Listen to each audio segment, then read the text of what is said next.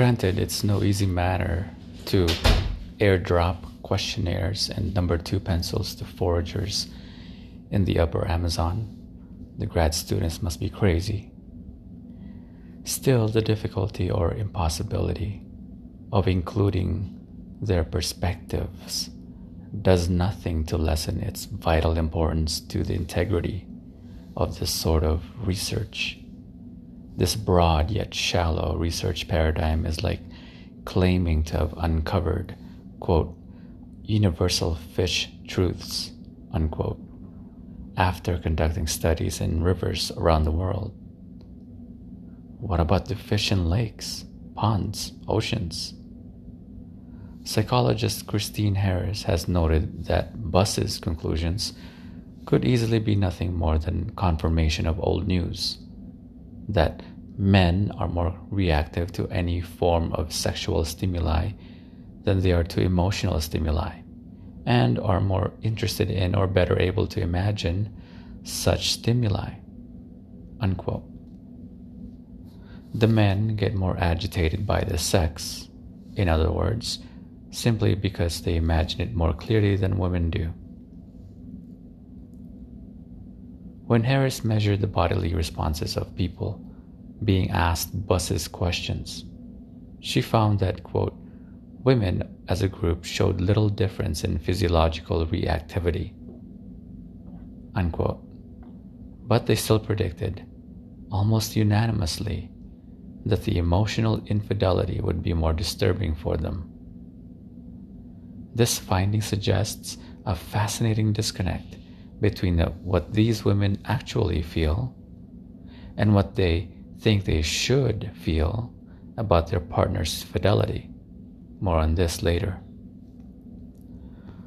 Psychologists David A. DiSteno and Peter Salovey found even more fundamental flaws in Buss's research, pointing out that the subject's belief system comes into play when answering questions about hypothetical infidelity. They note that, quote, the belief that emotional infidelity implies sexual infidelity was held to a greater degree by women than men, unquote, and that therefore the choice between sexual infidelity and emotional infidelity at the heart of Buss's studies is a false dichotomy, unquote. David A. Lischner and his colleagues honed in on another weak point, the fact that subjects are given only 2 options, either thoughts of sexual infidelity hurt more or thoughts of emotional infidelity do. Lischner asked, what if both scenarios made subjects feel equally uncomfortable? When Lischner included this third option, he found that the majority of respondents indicated that both forms of infidelity were equally upsetting, throwing further doubt on Buss's conclusions. Buss and other evolutionary psychologists who argue that some degree of jealousy is part of human nature may have a point, but they're overplaying their hand when they universalize their findings to everyone, everywhere, always. Human nature is made of highly reflective material. It is a mirror, admittedly marked by unadulterable genetic scratches and cracks, but a mirror nonetheless.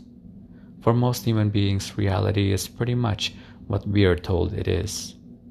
Like practically everything else, jealousy reflects social modification and can clearly be reduced to little more than a minor irritant if consensus deems so. Among the Siriono of Bolivia, jealousy tends to arise not because one's spouse has lovers, but because he or she is devoting too much time and energy to those lovers. According to anthropologist Alan Holmberg, quote, romantic love is a concept foreign to Siriono. Sex, like hunger, is a drive to be satisfied, unquote.